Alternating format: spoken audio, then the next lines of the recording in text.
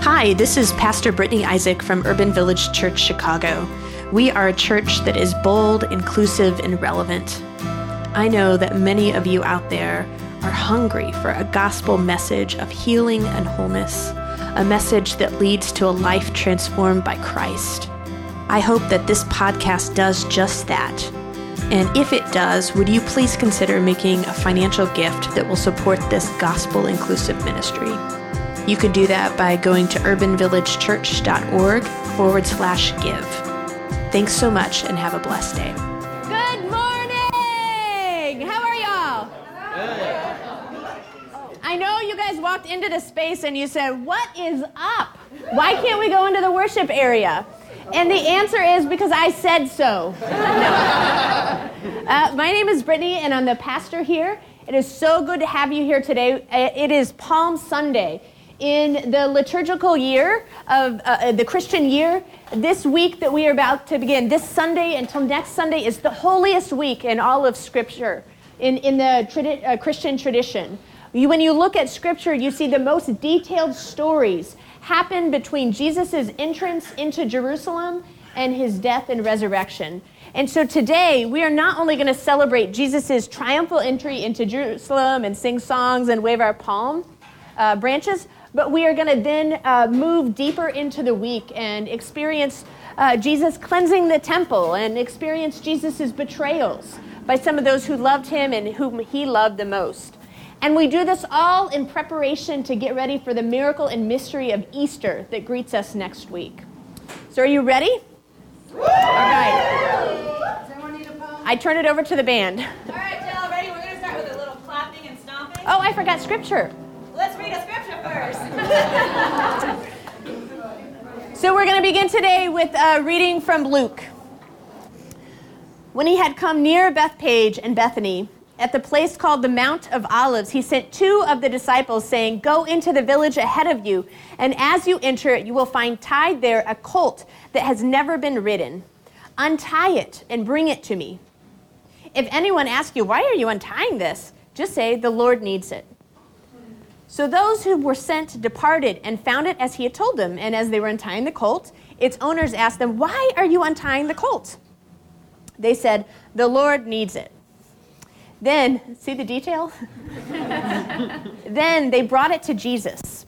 And after throwing their cloaks on the colt, they set Jesus on it. And as he rode along, people kept spreading their cloaks on the road. As he was now approaching the path down from the Mount of Olives, the whole multitude of the disciples began to praise God joyfully with a loud voice for all the deeds of power that they had seen, saying, repeat after me, "Blessed is the King, blessed is the King, who comes in the name of the Lord. who comes in the name of the Lord. Peace in heaven, Peace in heaven, and glory to God in the highest." and glory to God in the highest. And so let us sing Hosanna. Our next piece of scripture comes to us from Luke chapter 19, verses 41 through 48. As he came near and saw the city, he wept over it, saying, "If you, even you, had only recognized on this day the things that make for peace, but now they are hidden from your eyes. Indeed, the days will come upon you when your enemies will set up ramparts around you and surround you and hem you on every side. They will crush you to the ground, and you and your children within you, and they will not leave within you one stone upon another, because you did not recognize the time of your visitation from God." Then he entered the temple and began to drive out those who were selling things there, and he said, "It is written, 'My house shall be a house of prayer,' but you have made it a den of robbers." Every day he was teaching in the temple.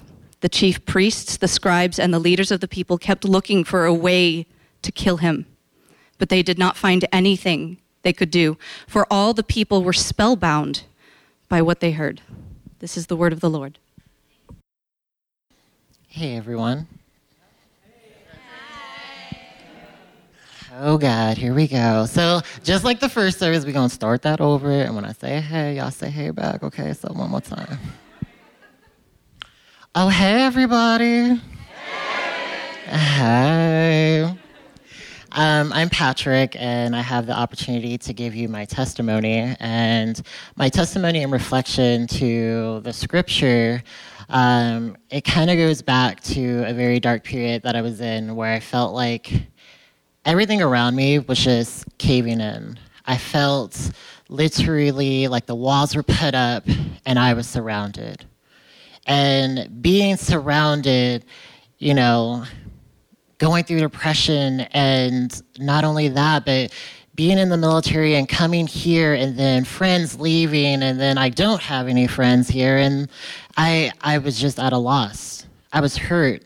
I was looking for something to break me out of those areas, and especially out of this small little box that I was put in. I happened to find UVC. It was just random. It was one of those kind of things that it came to me, and I started feeling like the walls were coming down, but slowly, not at the pace that I wanted. And still battling depression and everything, I was asking myself and not even able to hear the word of God anymore, or even hear God's voice. And I was asking myself, who is this? Who is this talking to me? I knew the voice, but did I recognize the voice? And I was like, why? What is this? What is this voice? And it took going to a church retreat that I was able to find myself. That I was able to not just find a little bit of me, but actually hear him. Because at one point, God was like, I'm going to need you over here. But I was like, no, God, wait, no, I'm not ready. And God was like, come on. I'm going to need you over here.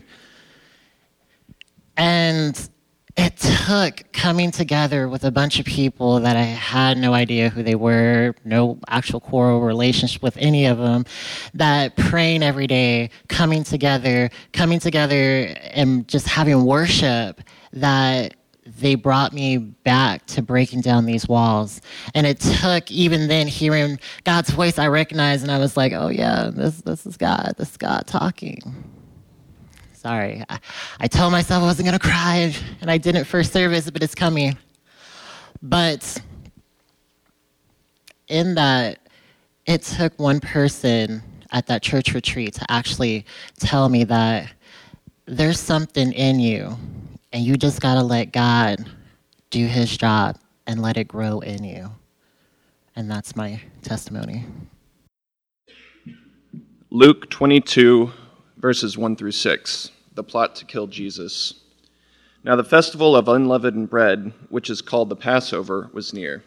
The chief priests and the scribes were looking for a way to put Jesus to death, for they were afraid of the people. Then Satan entered into Judas, called Iscariot, who was one of the 12. He went away and conferred with the chief priests and officers of the temple police about how he might betray them to him to them. They were greatly pleased and agreed to give him money. So he consented and began to look for an opportunity to betray him to them when no crowd was present.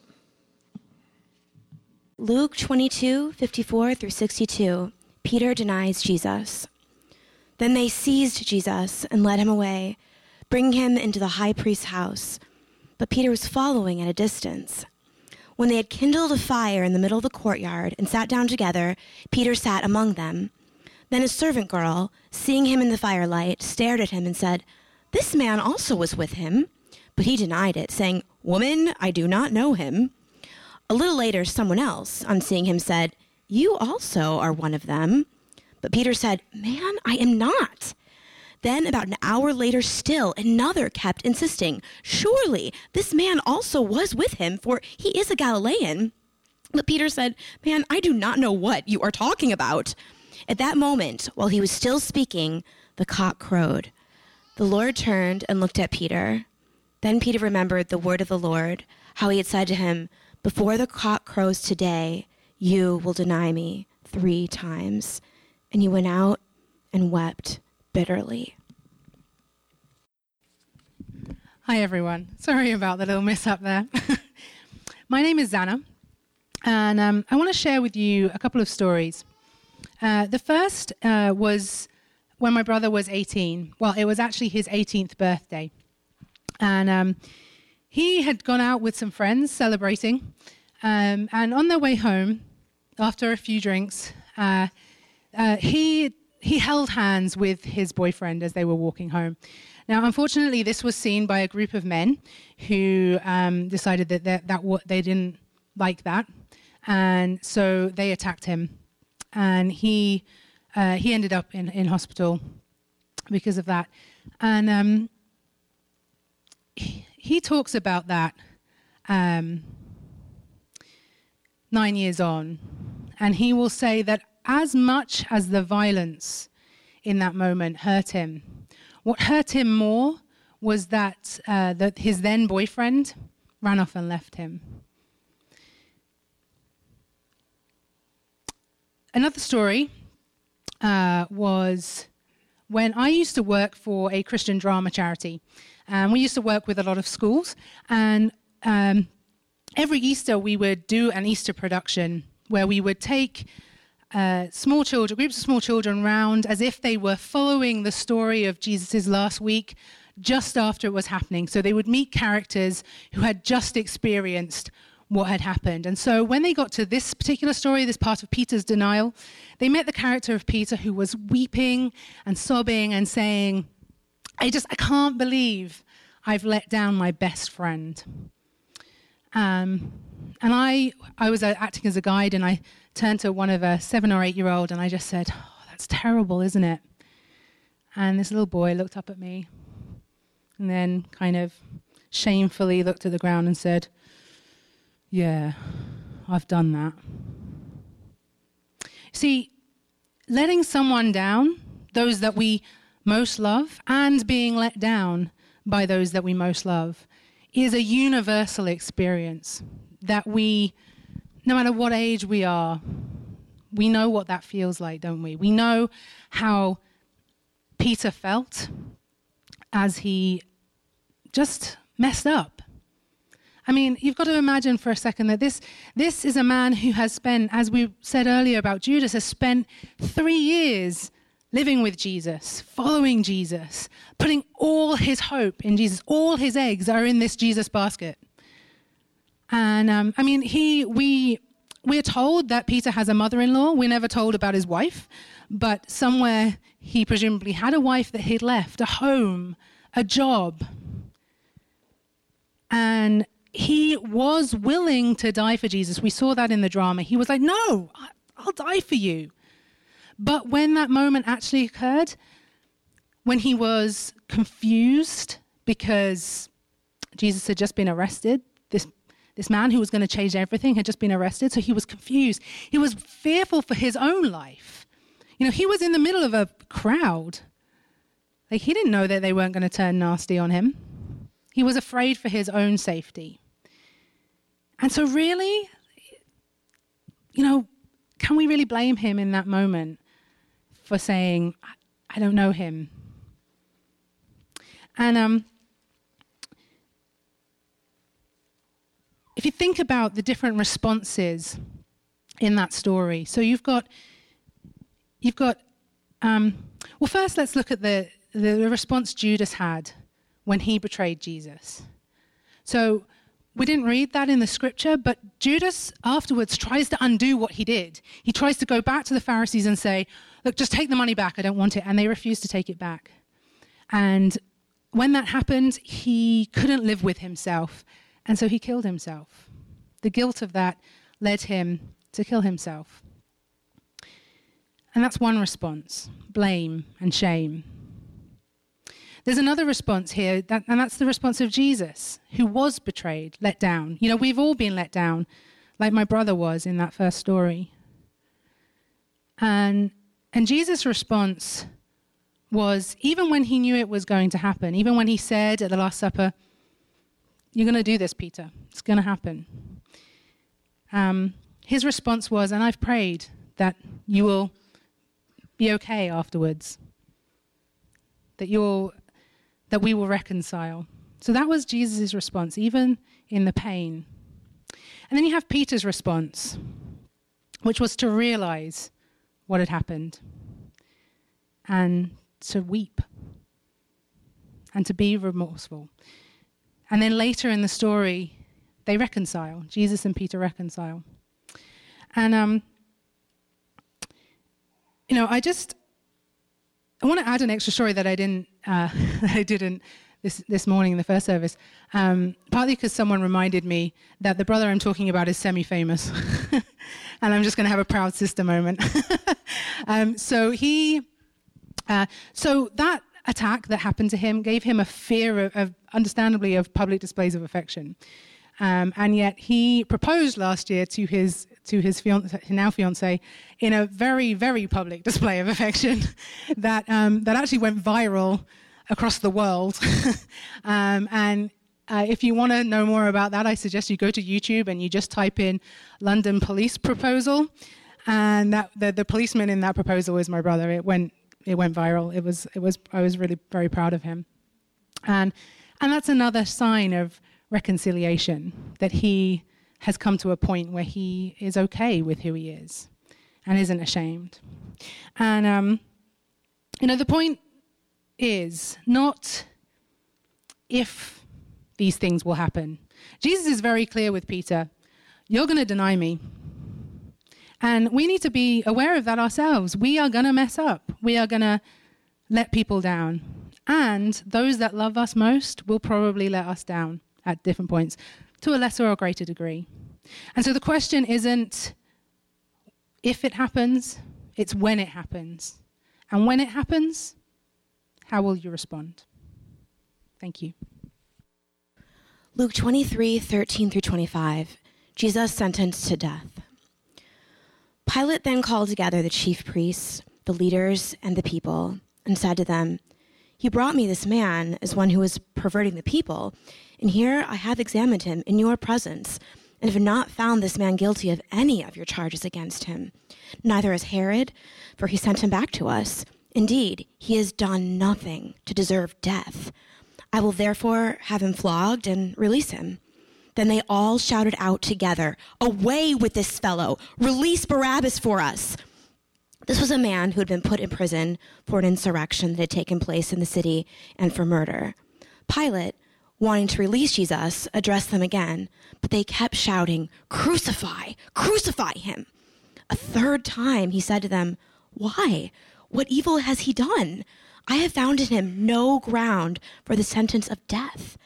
I will therefore have him flogged and then release him." But they kept urgently demanding with loud shouts that he should be crucified, and their voices prevailed. So Pilate gave his verdict that their demand should be granted. He released the man they asked for, the one who had been put in prison for insurrection and murder, and he handed Jesus over as they wished. Luke 23:33-4 and 39-47, crucifixion and death. When they came to the place that is called the Skull, they crucified Jesus there with the criminals, one on his right and one on his left. Then Jesus said, "Father, forgive them, for they do not know what they are doing." One of the criminals who were hanged there kept deriding him and saying, "Are you not the Messiah? Save yourself and us." But the other rebuked him, saying, "Do you not fear God, since you are under the same sentence of condemnation? And we indeed have been condemned justly, for we are getting what we deserve for our deeds. But this man has done nothing wrong." Then he said, "Jesus, remember me when you come into your kingdom." He replied, "Truly, I tell you, today you will be with me in paradise." And darkness came over the whole land until 3 p.m, while the sun's light failed and the curtain of the temple was torn in two. Then Jesus, crying with a loud voice, said, "Father, into your hands I commend my spirit." Having said this, he breathed his last. When the centurion saw what had taken place, he praised God and said, "Certainly, this man was innocent."